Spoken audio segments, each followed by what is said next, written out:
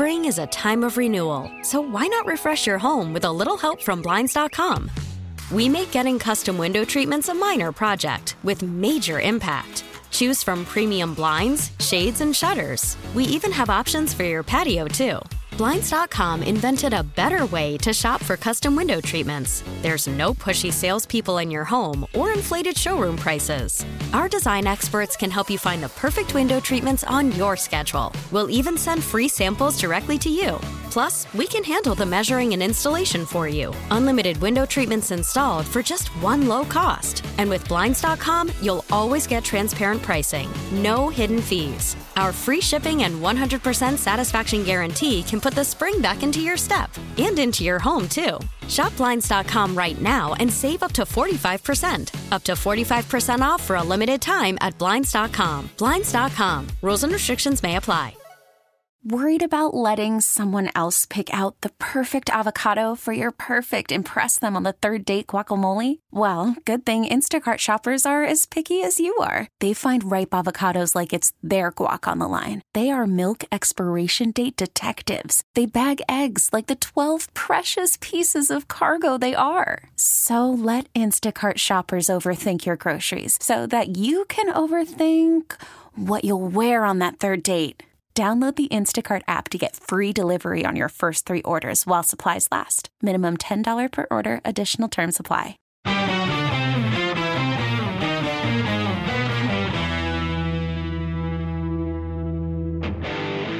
Oh, hi there, Al Dukes here. Welcome to episode 2 of my WNEW podcast. I've been having a bit of a hard time getting some of the guys to commit. Opie seemed really into it when I first approached him, and now I can't really seem to get him to return any more of my emails. Jim Norton also seemed very interested, but I'm having a hard time getting him to commit to a time as well, so hopefully both or one of those work out. Fortunately, I was able to get time with my next guest, Ron Bennington, one half of the Ron and Fez show from the WNEW Talk days. I had not had an extended conversation with Ron for a really long time, so it was really great to catch up with him about the WNEW years. Here's my talk with Ron Bennington. Sounds good. Is that something you even care about, or you sound? No, sound Yeah, I do care about. I don't know. When I listen to FAN, I go, "What the fuck is going on there?" No, sound is very important. Now, I know, like in your Florida days, you were top of the food chain, right? You were a morning show there in many cities, all the big cities, very popular. So how is it that you ended up in New York at NEW, but taking an overnight shift? Well, the whole point was, that show, the first show, the Ron and Ron show, fell apart. The shift stuff never mattered to me in radio. I always thought it was like ridiculous. I hated morning radio. So, you do it, right? It's awful. Yeah, it stinks. It's the worst. Takes years off your life with the lack of sleep and waking up in the middle of the night. Yeah, and you just really don't have a life. You nap like a lunatic.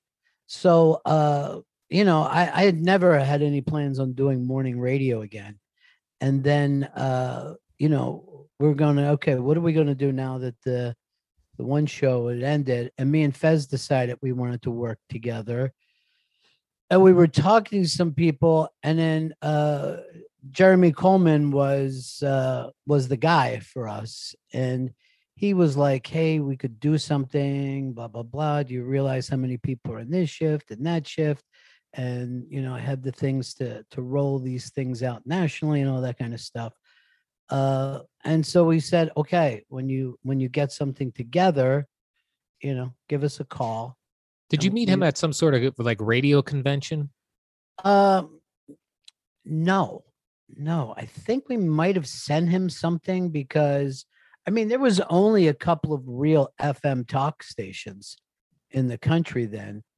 And he was the guy, who had the big station in DC. And he called us, and then he flew down and hung out with us for a while. And we were like, we don't know what we're going to do. He was like, but let's do something.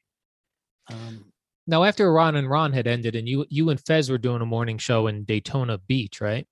Yeah, we were really doing that as kind of hey, can we even do this? Can we, you know what I mean? It was kind of an off Broadway deal Because that we were Fez doing. was on Ron and Ron, but he was sort of a character, right? Was he like how much would he talk per hour? Well, that's a really great question, because when we were doing rock radio, he talked way less than I personally thought. I only found out later that he didn't get a lot of mic time. And that's because, I didn't really come from radio, and I was laughing just as hard during the commercials and stupid rock songs than anything else. You know what I mean? Yeah. And he was always hilarious to me, just the funniest. So we had to figure out the broadcasting aspect of it, as if it would work or not. And it was also a time that I was just getting sober, like really clean for the first time probably ever. And so we were kind of tiptoeing into it a little bit, but having a ton of fun, but not exactly sure where it was going. As a matter of fact, at one point I said, why don't we just go out as a stand-up team? We'll do a stand-up team like it was in 1960s. And he was like, I'm not comfortable unless everybody knows me. You know what I mean? I don't want to go out and have to sell Fez from the start every night. And I still think that was a mistake. Yeah. Because I think he's hilarious in front of an audience. But, he also always had this kind of a control thing about what he was willing to do. You know what I mean? Like, I didn't even know, because he was an actor when he was in college, but I didn't know that he was really nervous before he went on a stage, because he was always great. Yeah. So then was NEW a talk station already when you were originally talking to Jeremy, or was it going to flip to talk? Like where was WNEW in that process? Because I know Opie and Anthony got there when they were still playing classic rock music, and it was Opie and Anthony and all the old rock jocks who had seen a change coming. So certainly Opie and Anthony weren't really welcomed when they got there. No, they won't. They've never been welcomed anywhere in their careers. That's the beauty of those guys. They had flipped, I think, right before, but whoever was the PD was gone. And, and then Ken and Jeremy came in as GM and PD. And he said, you guys want to go to New York? And I always wanted to live in New York my whole life. And we're like, we got to do this.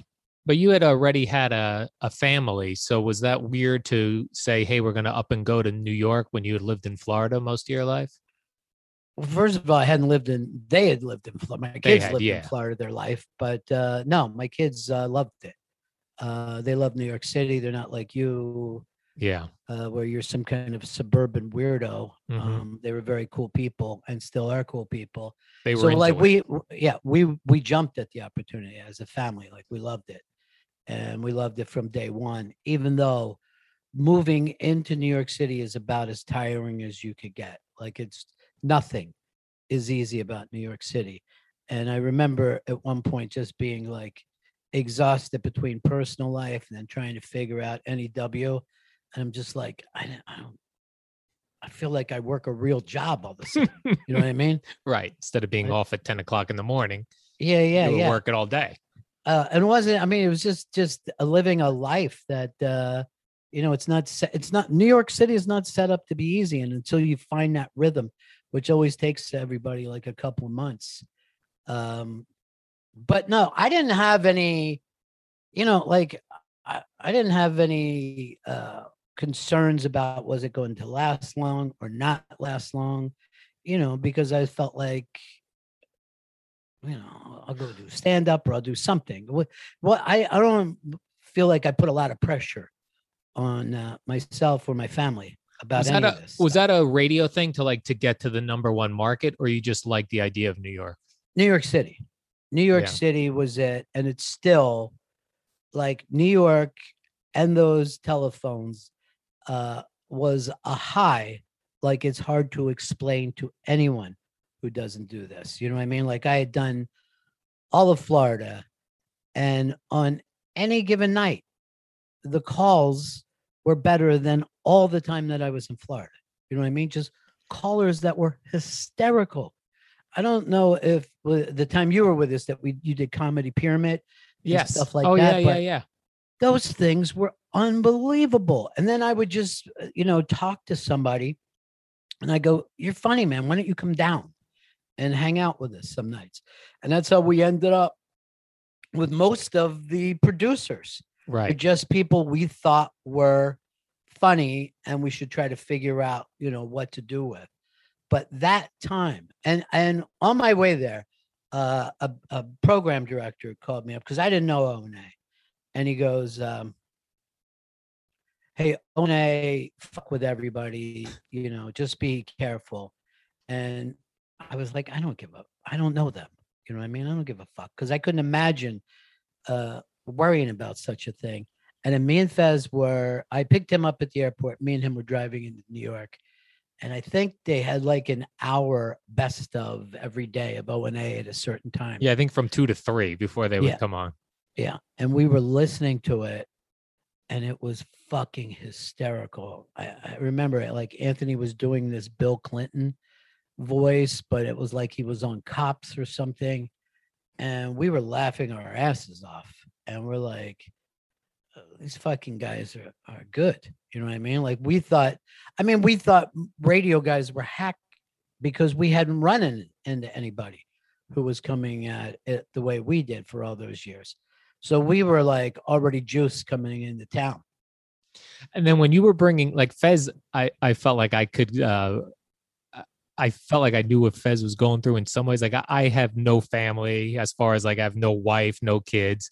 So when Fez was coming with you to New York, did you feel like you were bringing along another kid in Fez? Like you had to look out for him. He didn't know what New York City was. You guys really came as a group to the city, almost like a family, like he was part of the family. Well, he was part of my family in Florida. You know what I mean? Like Fez and I, because I knew Fez got into radio because I was doing radio.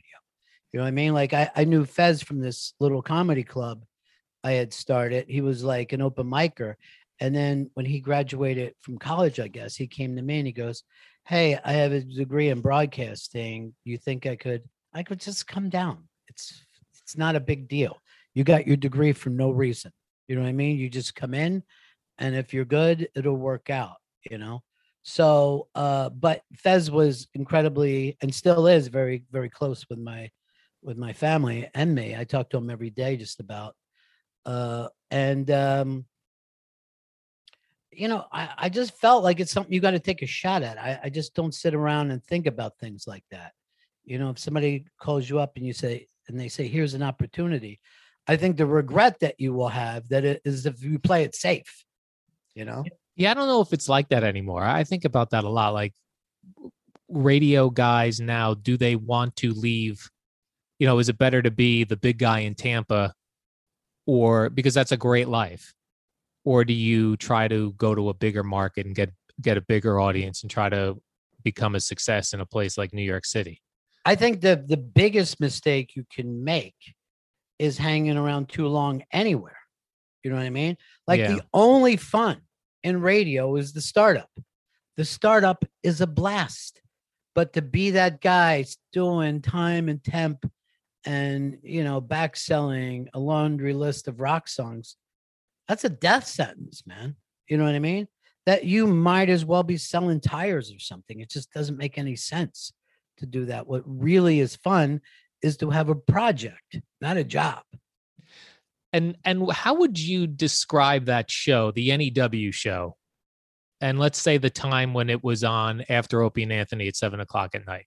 Well, when people would, the show went through a couple of different things, right? First, I remember Jeremy said, "We need a hook, because I got to sell this to the bosses." And I don't know who I was talking to, but I came up with the .com idea. Like, oh, this is going to be a show about websites and blah, blah, blah, because it was the big thing at the time. And the salespeople thought it was amazing. Like they were so excited because they would come after this new money. And I remember very early on, I'd only been there a little while. We went down to a place they called Silicon Alley for some reason. There was a bunch of .com places, and it was going to be the East Coast version of Silicon Valley. And we meet with this guy, and he writes a check like I never saw in Florida. And the whole thing, it was like free phone or phone free, and you weren't ever going to have to pay bills again. No more phone bills. You're going to talk to each other through the computer, And I'm like, yeah, talk to each other through the computer. Yeah, love it. And they want it to be like, this is how you're going to do the show. And I'll go, yeah, we'll do that. And we'll do phones, but we'll do this too. And me and the sales guy, we leave there with this enormous check. And I don't think the thing ever worked, even slightly. And we were going through all these stupid people who, they had money and, this is the way it works. And you're going to get paybacks for every time that you buy something. I go, yeah, because people are going to buy things on the computer. Sure, I get it. And then we get a nickel back from you, or whatever it is. And then we can get some kind of shoes for it or something. And then the whole .com bubble busted. And, luckily we didn't have to do that anymore. This bullshit thing that we had set up that we did like 10% of the show was that, 90% was us fucking around. And that was when the internet was weird. Like there was a guy who had a website where he was going to chop off his own foot or something, and you would talk to that guy. All kinds of shit like that. And here's the thing, as I remember, they hadn't even worked out Google yet. You know what I mean? So you were still doing Ask Jeeves, and people couldn't even find websites most of the time. Like people would set up a website, but how do you find, everyone forgets Google put everything together. Yahoo used to blow, all that stuff was crazy. So then we moved down, Jeremy said, you don't have to do the .com anymore. And then, because, I have to tell you, I mean, I was crazy about O&A. I just felt like we had met guys that were much like us. Because I remember when I was in Florida, Sonny Fox said to me, you were the first guy that ever used his own name and his own voice. He goes, it totally freaked me out. This is that transition that I had made. And then I saw Anthony the same way. He was the same guy as he was off the air. And before that, people were doing radio voices. Even shock jocks were doing radio voices. So so the whole point was to, okay, O&A are going in one direction. Let's make sure we don't do the same thing. So they were heavy conversation. We went heavy phones. We had naked chicks. We had cool chicks that were listeners who would come in and party with us on Fridays. You know what I mean? Just do something that was similar, but not stepping on the show before you. And it was really working. I mean, it was a really hot time to be doing. It was still, I think it might be the most fun I've ever had in my life. For sure. But it was nerve-wracking too. Like it felt like every day that place, everyone was trying to top what they had done the day before for 4 hours. And it's like, I felt like you couldn't keep up with that. Eventually you're going to hit a spot where you can't keep topping yourselves. Well, that happened to us with Ron and Ron, where we were like, we did 5,000 people at this morning show.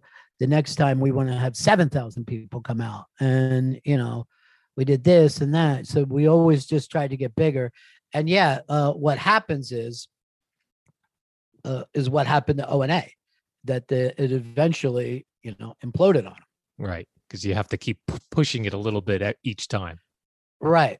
But see, the thing is, we weren't going to do that, Ron and Fez, because we were really not doing the stunt stuff in the same way that those guys were. And that's the dangerous part of it. You know what I mean? That's the part where you find out somebody gets hurt, or, whatever it happens to be that freaks out the straights. That's the big problem. That's the big problem for everybody now, is when people who are not your audience get offended. I don't think your audience ever gets offended. Your audience could be like, that was a shitty show today, and that's it. Well, that's one of the things I remember Opie and Anthony when they moved to XM. I remember them saying, I don't know if it was on the air, but that the difference of being on WNEW was anybody could bump into you by accident and be offended. And that was fun. Whereas at XM, especially in the beginning, when they were not only on XM, but were on an additional pay channel, you had to pay to say, I want Opie and Anthony, that it was their hardcore listeners. And you were never going to run into an old lady who bumped into this station or somebody that you would offend. And they felt like they missed that part being on satellite with just their fans. Yeah, there's no doubt about it. You know what I mean? There's nothing like doing that local scene. You know what I'm saying? There's nothing like being on in New York because it is a tightrope back, or it used to be back then. Nobody's doing it now, as far as I can see. Yeah. And it's because, you know, I guess from a corporate standpoint, it doesn't make the same kind of sense. And obviously, you're going to go from being funny to being obnoxious at some point, because the shock thing is the big problem of it. You know, the shock thing, it can't last. Now, one of the things when I had been like a long time Howard Stern listener when I got to you guys in March of 2001. So I was already like 31, 32 years old. And being around you guys and seeing the way you did the radio show, I had never in my life considered that what you heard coming out of your speakers wasn't 100% real life. That never crossed my mind. And it made me rethink everything that I had listened to on Howard Stern for all those years. Was this real? Was this embellished? I had never run into that before. Had you guys been doing that sort of thing for a long time? First of all, not only had we been doing it, it's the way the world works. Now. You know what I mean? No clue. First of all, you have to think the same thing if you're watching Fox or MSNBC, because they're trying to get people to come back the next day. If you're watching ESPN, do you really think they're that angry? No more, but I did. That happened. You know what I mean? Yeah.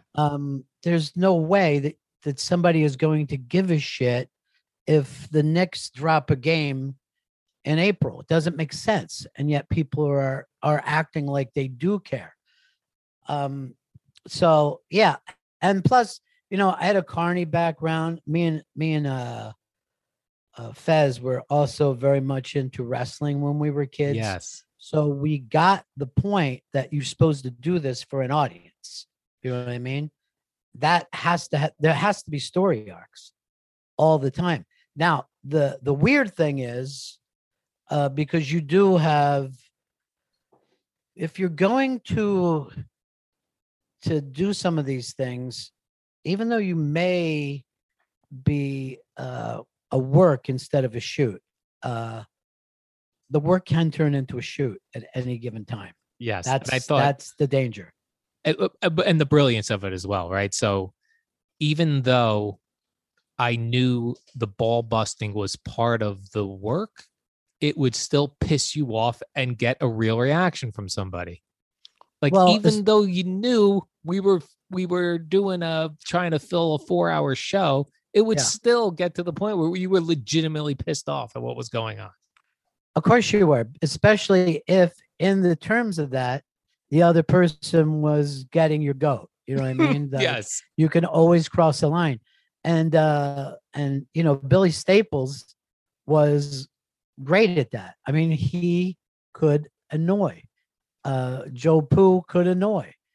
That was one of the reasons why they were there, is that they would look for weaknesses in their coworkers and exploit it. And I never knew a radio show where the producers didn't turn on each other or didn't look for a reason to out the other person on the air, whether it was our show or any show. And that was the other thing. When I left NEW, I never felt like, after I left NEW, I never felt like I was in another place where someone was gunning for my job. And I always thought that was strange. Like at NEW, everyone was going for your job, right? So Rory was going to try to take my job, or Joe Poo. And it was a legitimate thing where everyone sort of upped their game to try to impress the host to get them to give them Yeah. more responsibilities on the show. And when I left NAW, it never happened again. Like no Well, one was first of all- ever gunning for my job. Guess what? It wasn't real then. But Jeremy wasn't going to allow that to happen. He wasn't going to allow a boxing match decide who was going to be producer. But That's I also, insane. it is insane. But I think back then, Jeremy and program directors like that wanted what the host wanted. And if the host wanted the decision to be made based on a boxing match, then that's what we were doing. But I don't think it would go on today, but I do think that was a reality then, that you could have gone down the hallway and go, Al lost a boxing match. He's no longer working here. And Jeremy would go, okay, well, we'll do the paperwork. I think that just goes to show how lost you were in that whole thing. The fact that you still, I'm still lost. yeah, you never got it. That was one of the things, the wet behind the ears things that you were, and it was the thing that got to Jeremy about us. He used to call us the cruel circus because he really got what we were doing more than even other hosts did. You know what I mean? He understood that this was like some kind of just a dark circus act from the Middle Ages, you know? Well, I remember He got like a kick out of it. I used to annoy Opie on the air. Opie hated me, everything about it. But that was all based on, I felt like I was the puppet, right? And you guys were the puppet master. And I asked Anthony, did Opie know that I wasn't really that infatuated with him and all that stuff? He goes, no, he did not. He bought it 100%. So here's the other part you don't know. You didn't fit in there anyway. You know what I mean? You were going to annoy a guy like Opie. You know what I mean? Like everything about you were like, because you were willing to run a dump button and shit like that. And you would also, rather than being funny, you would try to do, like, I'll never forget you saying that you shit standing up. And I thought that was... wiped standing up. Yeah. Yeah. I thought that, first of all, you didn't say it at the time. You said that you shit because you said that you would be standing and holding on to the top of the things. So if you're saying now it's just wipe, you're fucking working us.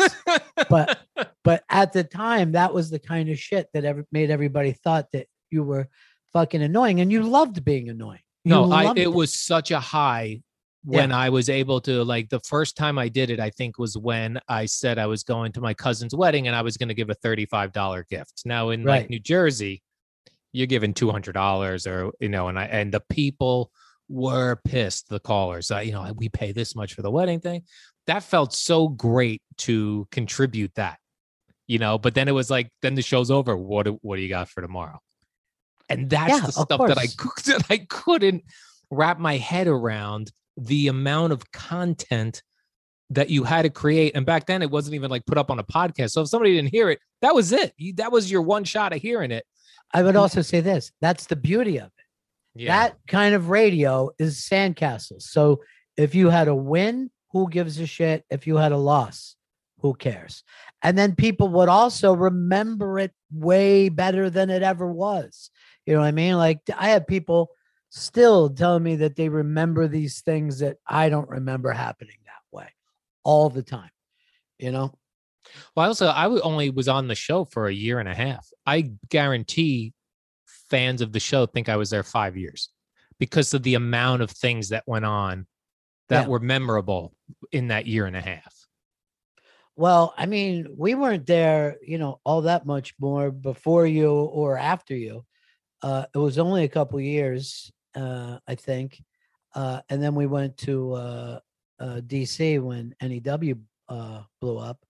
But, I do think that's the beauty. I mean, look at Earl was the same way. He did all these things. And it's not like that's not Earl, what he did. Right. But he also knew that he was aggravating people. And it's not as good as being funny, but it's the next best thing.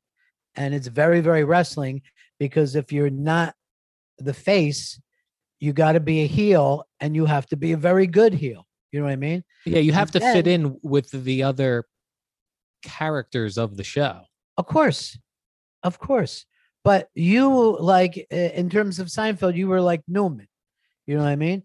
Now, I don't think the guys on Seinfeld hated Newman, but a big part of the audience hated him, you know?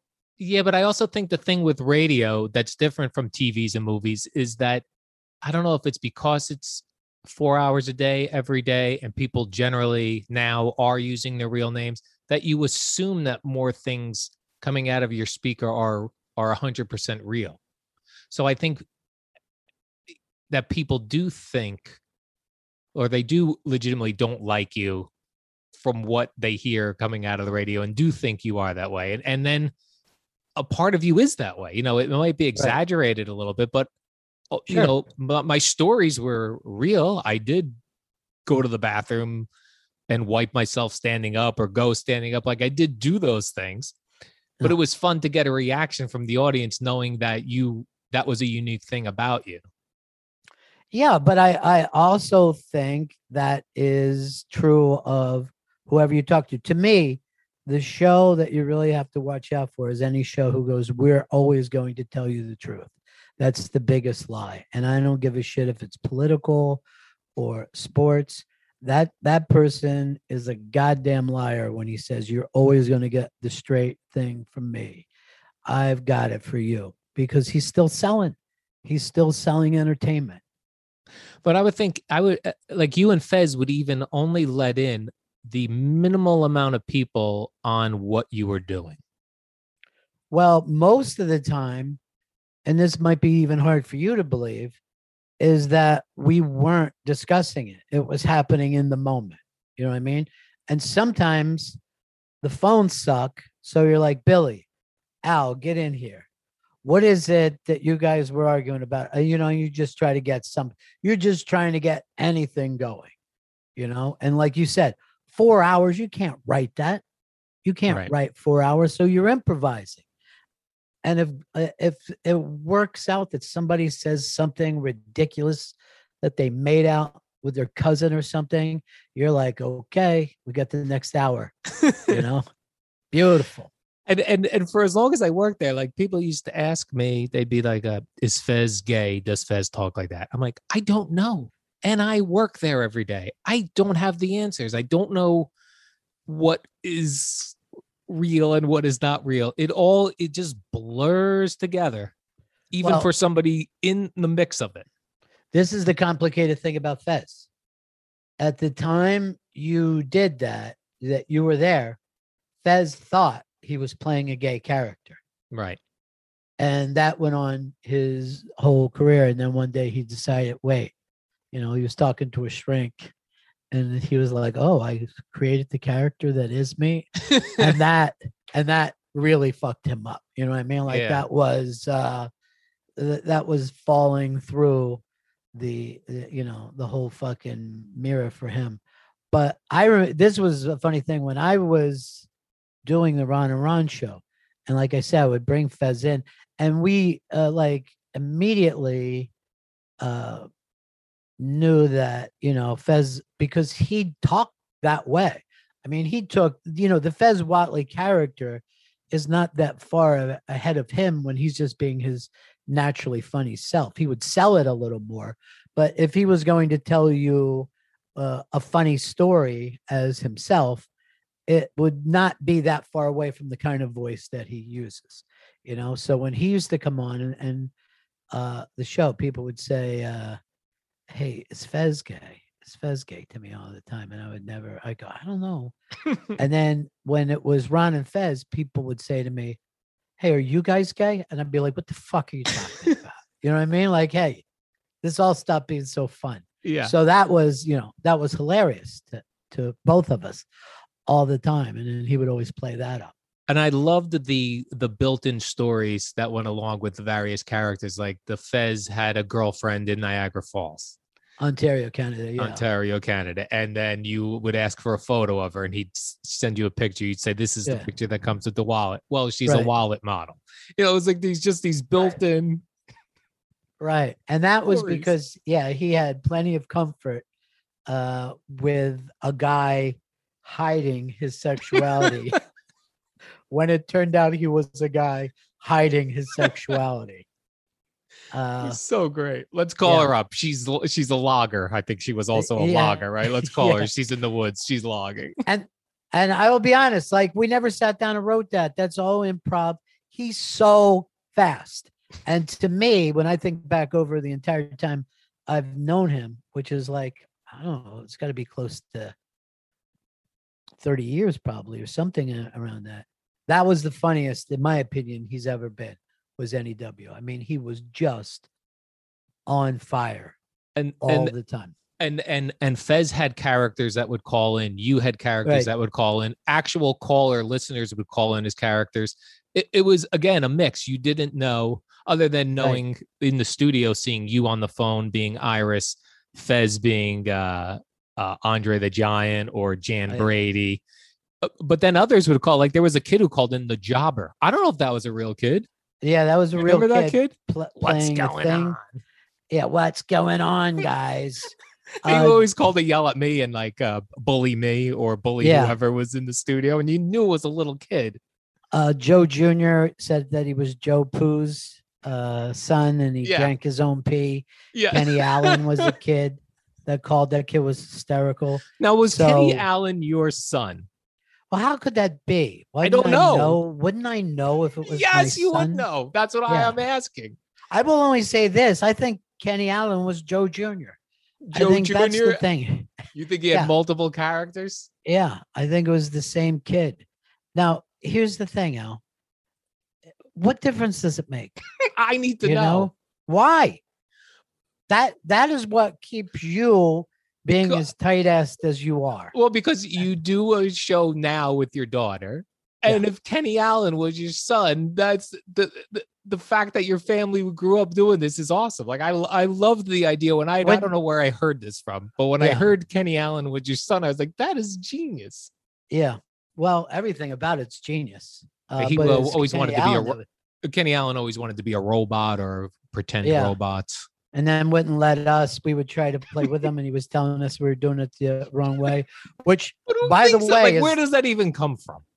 I'm going to tell you something right. Of Kenny Allen. The thing is, Gail's daughter is very much, when you play with her, she tries to tell you what to say in the bit. She's always like, no. And then she will do a line read for you. She's 2.5. But, like I said, my kids grew up with me and Fez, and, we were joking all the time. Everybody, got it. And, I don't know. Maybe it's like being a trapeze family or something. Right. It's in your blood. But you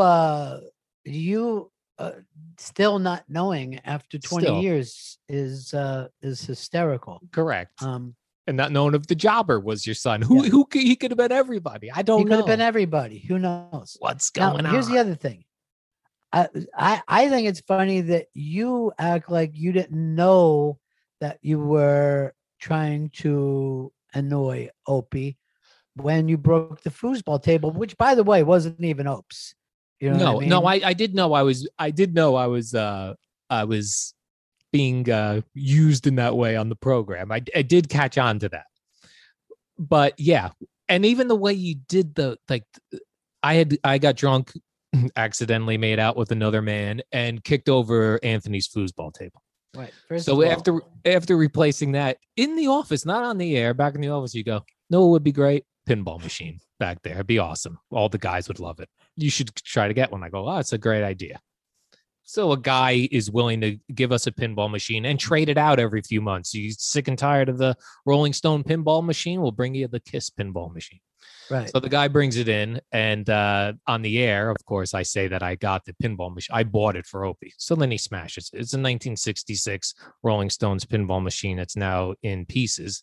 And the guy calls me and says, did they really smash my? I go, yeah, it's in pieces. They've smashed your pinball machine.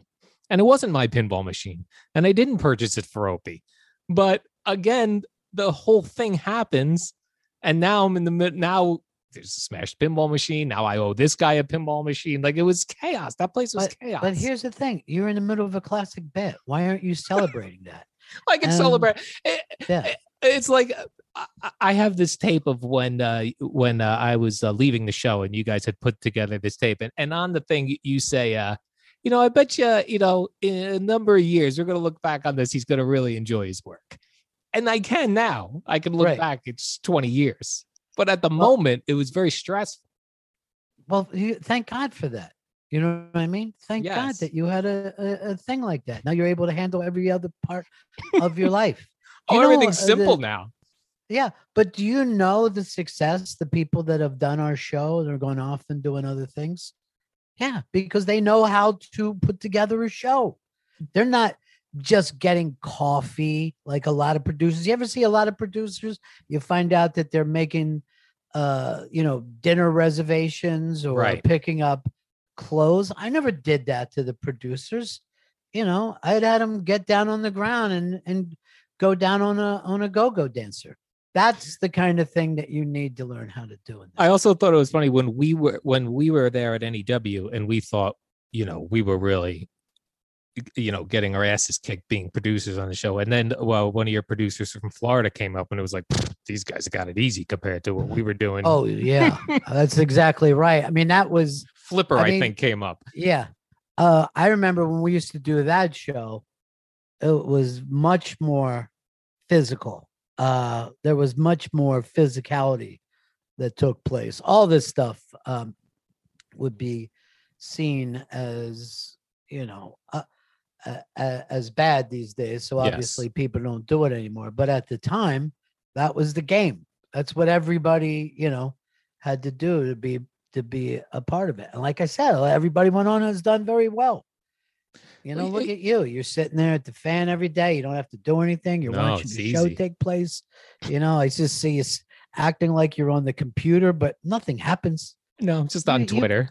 You bring nothing to the show. You're zero help to them. It does make me think with your show over the years, you change out producers a lot. And I actually think that's a good thing, right? Like and I think about that. Like, I wouldn't want my show to change me out, but I get why you would want to shake it up every couple of years and go, let's get a new person in here. Because each person, like I thought that, and this wasn't at NEW, but I thought when Dave came on as your producer, that guy like took it then took like whatever I was doing and took that to another level where he did that to annoy the audience and physical stuff. Like he's unbelievable. He was unbelievable. Yeah. And now he has a morning show in Jersey. Yes. I'm telling you, in terms of like, if we ever put together the list of producers all time, you're not even top 10. Al. I mean, you also did what I consider like the night that you decided to make out with that guy. And then you cried and laid in Mike Calta's arms. And I'll never forget that night because I'm like, I don't know guys like this. Yeah. You know what I mean? That was I don't know this kind of softness. And I never knew anyone as sensitive as Mike Calta, who would sit there and hold on to you while you were sobbing to him. I did appreciate that. Yeah. And then we went to go see Bon Jovi, I think the next day he took me. And then you're like, I'm like, you're worried that you look gay, and look what you're doing now. and your so-called straight life. You're lying in another person's arms, sobbing to him. On the drinking shows, I think I actually talked myself into getting drunker quicker because I knew the minute I started drinking, I was no longer responsible for anything. Everybody liked you. If you remember, right? Everybody liked you during those shows, right? Because I would just trash everybody at work, Yeah, the you were great. Opie and Anthony crew, management. You suddenly weren't this tight ass. You were a lot of fun. You should. There's this Danish movie right now called Another Round. You should be drinking every day. That's the thing. That's the real you. That's the you everybody likes. Right. Yeah. Talkative, outgoing. This other asexual, effeminate guy that you play, this strange Republican. Yeah. You know what I mean? Like January 6th, I'm like, is that Al? There was about 6 different times where I thought I saw you running through the Capitol. I was not. No, that was not me. I did not go through the Capitol. Is this the only reason that you asked me to do this? You're Which like part? this whole thing of what is the truth? You're like Yeah. an ex-girlfriend who wants to get back and talk to you after 20 years to find out Yeah. what happened. Right. What was it about me that ended the relationship? Well, What was the show prep like for you and Fez before you got to us? Like, what did you and Fez like when you would come in? I know you guys would take the train in together. Yeah. Would you guys talk prior to that, or would on the train would you guys throw around ideas of what types of topics, or how did that? I know there was like Fez used to keep this list of kind of fun topics that were evergreen things that Right. things Yeah. that weren't going on in the news, but if it was a slow day or whatever. But how did you guys decide what you were going to open with? To me, that's always like the big one, right? Like, what are you opening with, and how would you guys figure that out?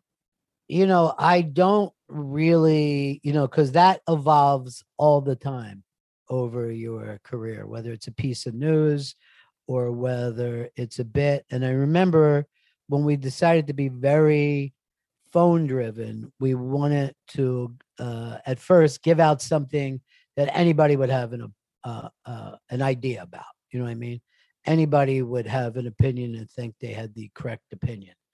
And then after that, we got more and more kind of sophisticated when we would start and write half a joke and ask them to finish it. And quite frankly, I thought that was some of the best shit ever because it was the most interactive stuff that we've probably ever done. And that audience was so funny and so brutal. And I know for a fact some of those jokes showed up on some of those jokes from that showed up on different shows, whether it was television or radio or something else, that there were people that were running with that. And I guess it was almost like it was a prequel to Twitter in a way, where people do that kind of stuff now on Twitter. But there was just great nights of that. Comedy really high pyramids. nights.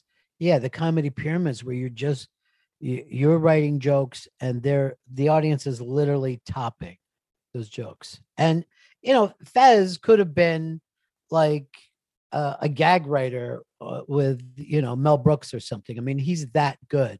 Also, so was Billy Staples. Billy Staples was the type of guy who you'd say, I need an idea, and he would write 100. And you would go, here's 99 shitty ideas. And this last one is funny. And he would go, great. Right. That's what I wanted to ask you. Like when Billy Staples was hired as a writer, what was his job? Just it was that, I guess, right? Yeah, it was that. And I mean, like he never wrote jokes for me and Fez. Not live. He wouldn't write jokes. Like Jackie the Joke Man would write live things for Howard. Billy would prepare stuff. Like you said, like a list of things. And then you go through them and find one good one. Yeah. And that would be normally show topics. Or the other funny part of it was bringing him in and reading off his shitty ideas and making him defend it, which he would 100%. You know what I mean? And that would always be really, really funny. I don't know how we came up with the bit where he wiped his ass with your paycheck, though. Yeah. But that was a work that turned into a shoot with you. You were insane. Right. He wiped his, this was prior to direct deposit. And he wiped his poop on my check, which I have to obviously still cash. Yeah, but that could have been a direct deposit. I mean, that could have been the new term for it, direct deposit. Wiping your ass with somebody else's check. Yeah, I remember. I think I cursed on the air because I remember that had to get beeped out. That's how furious I was.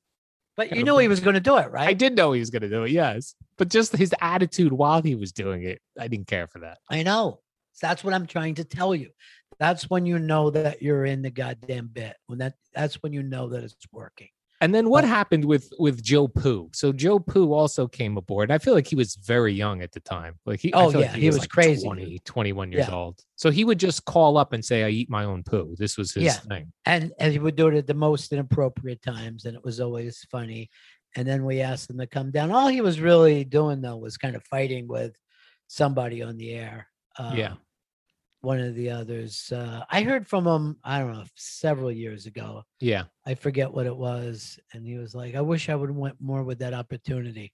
And I'm like, I think you took it as far as you could. You know actually, I talked to him about a year ago. Yeah. And what's funny is I'm Facebook friends with him, and he will still I'll be like, happy birthday, mom, 77. He'll write under it, I eat my own poo. I'm like, she doesn't want to hear that. She doesn't know what that means. He's still doing it on Facebook. I eat my own poo under people's things. But did he? That's the real question. That's what we never figured out. I felt like Joe Poo, when he came in to be a writer or an idea guy, I feel like he really struggled with that. And I don't know, what do you think happened there? Was he just too young, or was he? Well, look, not everybody loves radio. You know what I mean? I fell into radio. Anthony fell into radio, but both of us ended up enjoying it. But a lot of people, I mean, the entire process is like what you were saying about it. You know what I mean? Yeah. The entire process. I mean, I really think that the best shows are supposed to blow up. You know what I mean? The best shows are supposed to not last all that long. And if you look at that NEW lineup, everybody did, come apart at one point or another. Doesn't mean that everybody isn't out doing what they want to do now, but all the teams hit some kind of a wall. I think with the Joe Poo thing, I think from what I saw of it, it felt like that you guys thought he was a very funny kid that wasn't pushing himself. So you guys would push him for him, hoping it would get him over some sort of hump. I mean, I think that you're thinking back on this on a level that I don't really even remember that much. I'm very reflective. Yeah, but I mean, kids come and go. There's no doubt about it. You know what I mean? And the tough ones stick it out, and other people are just like, oh man, this is not worth the price. But to people like us, it always was worth the price. So people who think differently aren't in our tribe. You know what I mean? It's just a different way of doing stuff. That's all. Doesn't mean that anybody's wrong and anybody else is right. It's just like, well, this is the way, we're just going to keep on going. When the company tried to do 92.3 Free FM and brought Opie and Anthony back and you guys back, the format was dead already, though, right? I feel like terrestrial radio was, as far as the talk format on terrestrial radio, was not in a good, you couldn't do what we did at NEW. I would certainly disagree, because I mean, our last book there, we got a big bonus and everything. We were killing it, but I think that you need such a strong program director in that kind of thing that's able to have the conversations that we're having right now. You know what I mean? About, hey, go with it, don't go with it. Dude, drop it. Tomorrow you got to have something else, so don't feel so cocky. You really need somebody like that to explain things. And O&A were already in whatever their O&A problems were that they knew long before the rest of us knew. You know what I mean? And then they had a couple other shows on there that, they weren't kind of going to work in New York. They might have worked somewhere else. But I don't think that they had a management team who knew what to do, to know how to move stuff around. And you got to have the right guy there all the time. Yeah.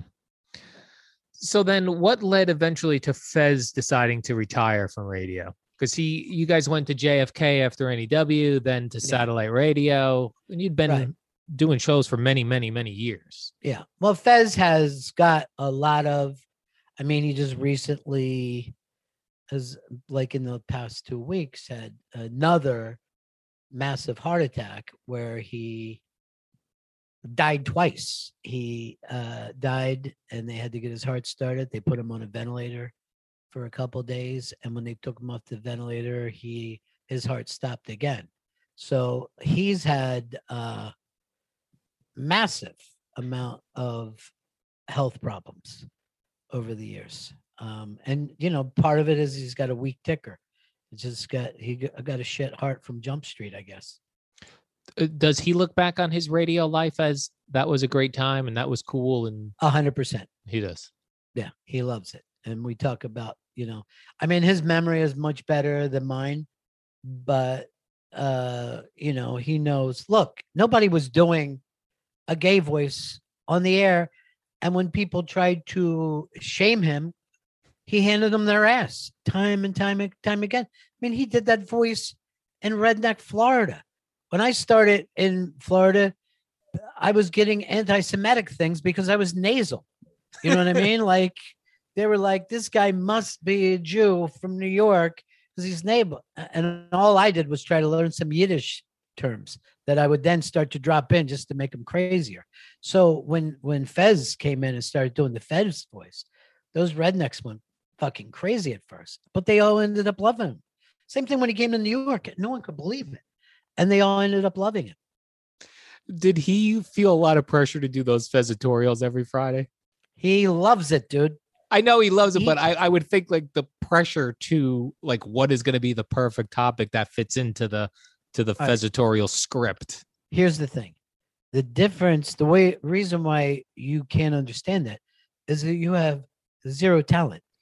Fez has immense talent. Oh, I see. This thing of writing that and making people laugh was a driving factor in his life. And that's why, like you were talking about, if somebody came in and they were like, this is too hard, Fez wasn't going to be able to relate to that. You know what I mean? Of course, it'd be like if somebody on a football team telling you that it hurts to tackle people and they get exhausted running around and they'd like to sit down for a while. Yeah, get a breather. You're just going to say, this is not for you. Fez loved that. Billy Staples loved that kind of stuff. My guys now, Chris Stanley, Vito, love it. Gail loves it. So that's the kind of people that you want in your life. Earl still doesn't get it after all these years. The thing that Earl is great at is being Earl. And that's what he brings to it. I always say in this thing that we do, you're either going to tell the joke or be the joke. It's up to you. It doesn't matter, but a joke is going to get done. And we need people to be the joke also.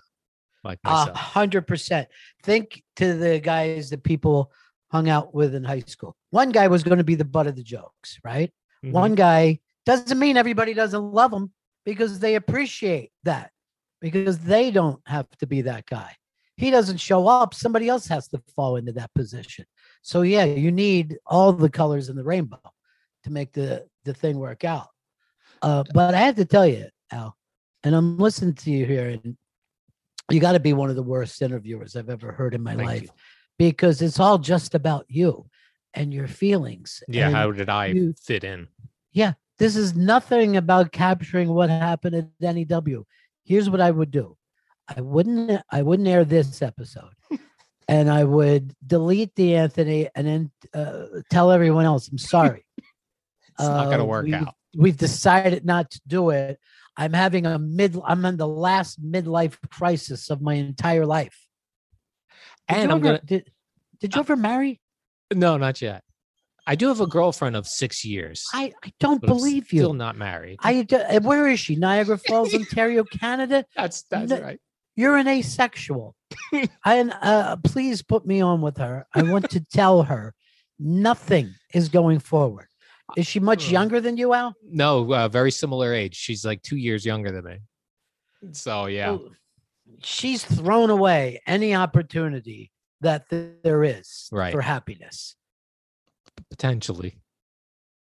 I was hoping the one thing I wanted to get out of this is who's Kenny Allen. And I'm still going to end. Was still going to I'm going to walk away from this. Still no answers. Years Hey, later. Yeah. Well, that's the beauty of it, right? Do you like how at the NEW time, if we had Twitter and videos and Instagrams, would you have liked that, or would that have ruined it for you?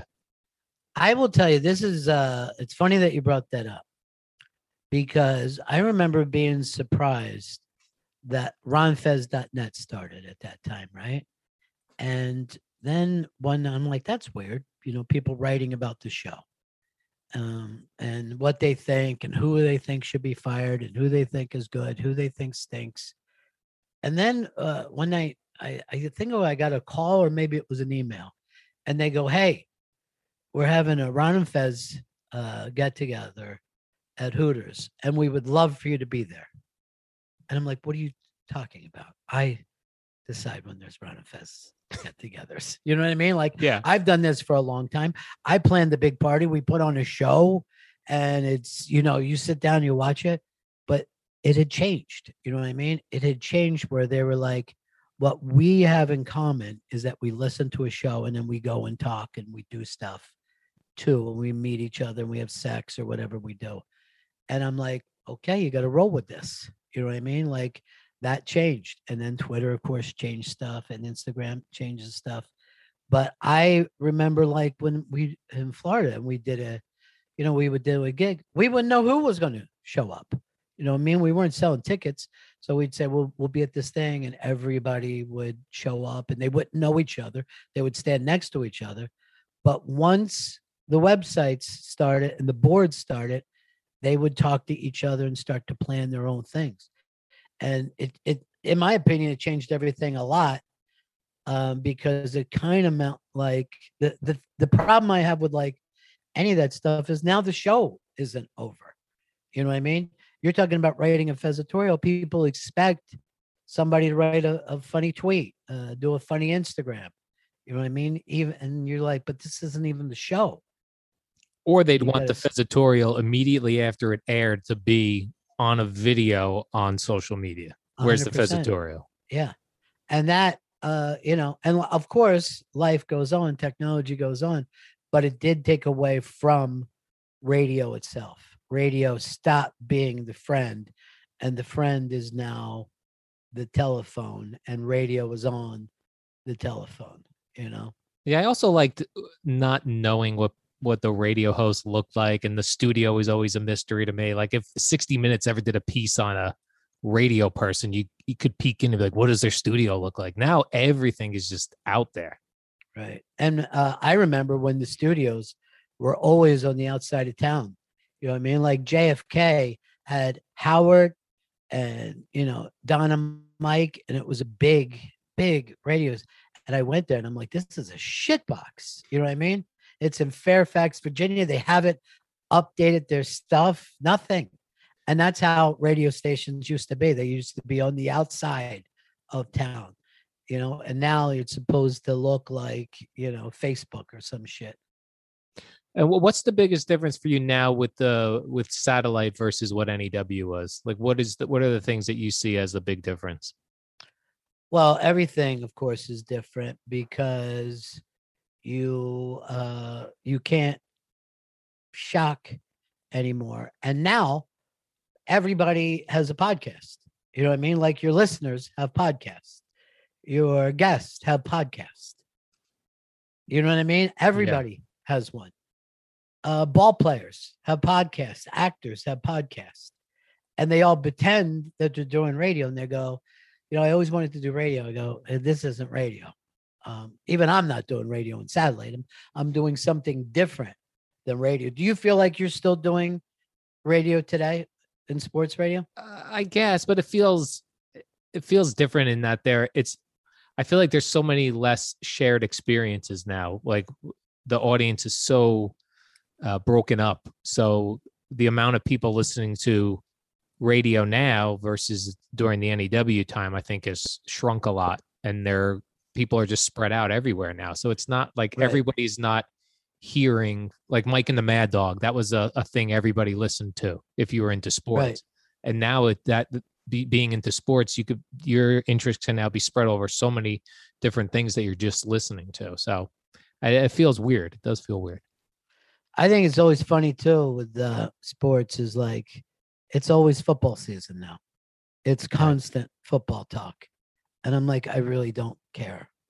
I don't care who gets traded. I'm gonna pay attention to my team when we go rolling back in September.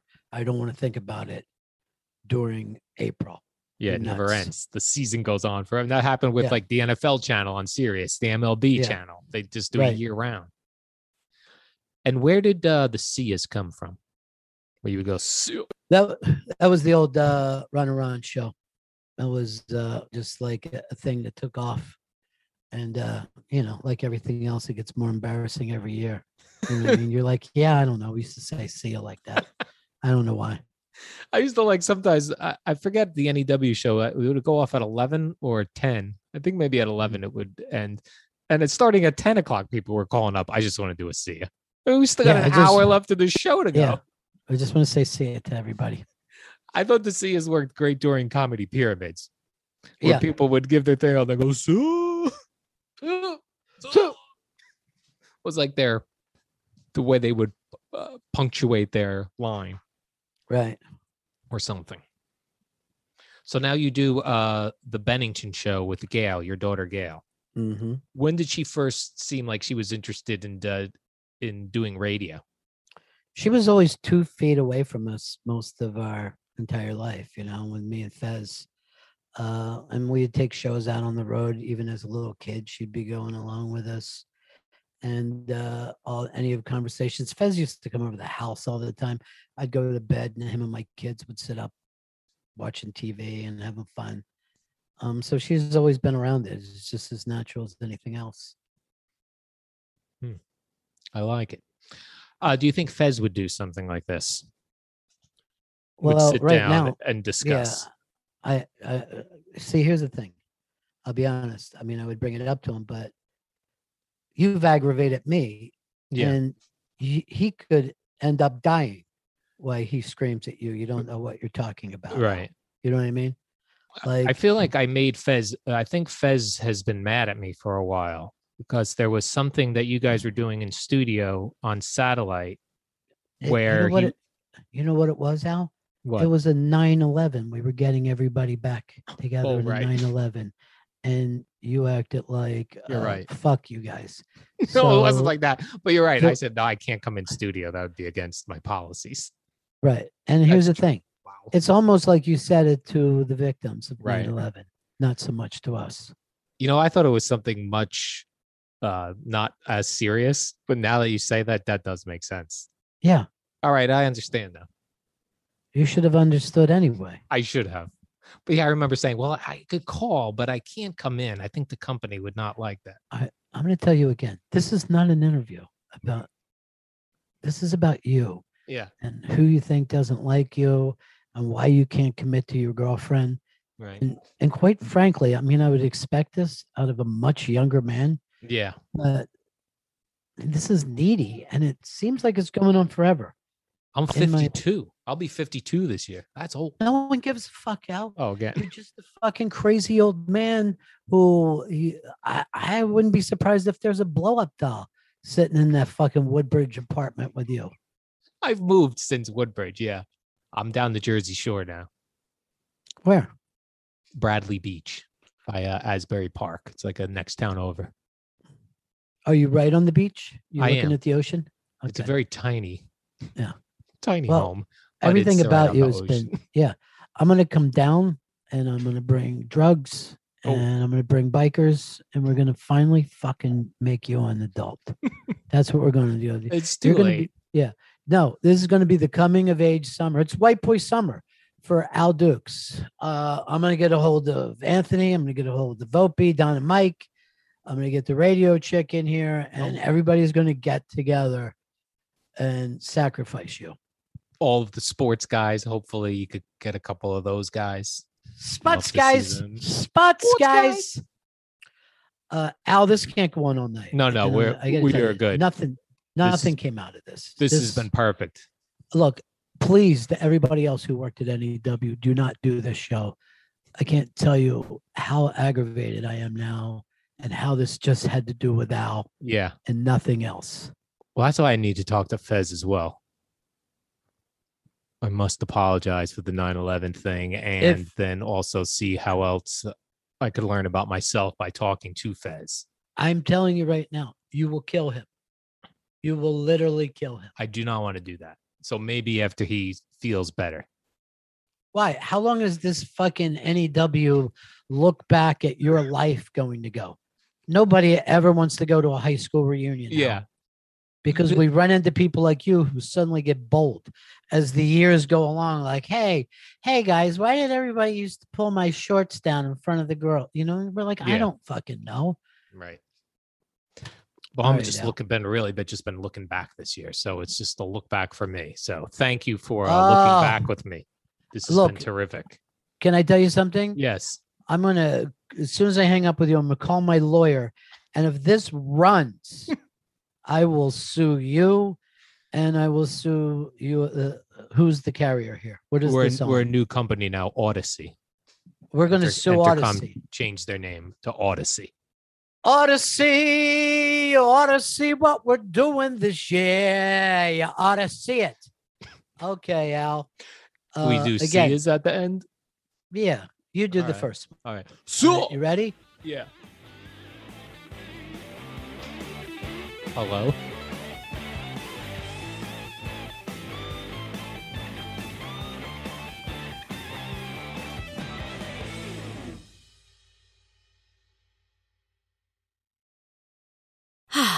Spring is a time of renewal, so why not refresh your home with a little help from Blinds.com?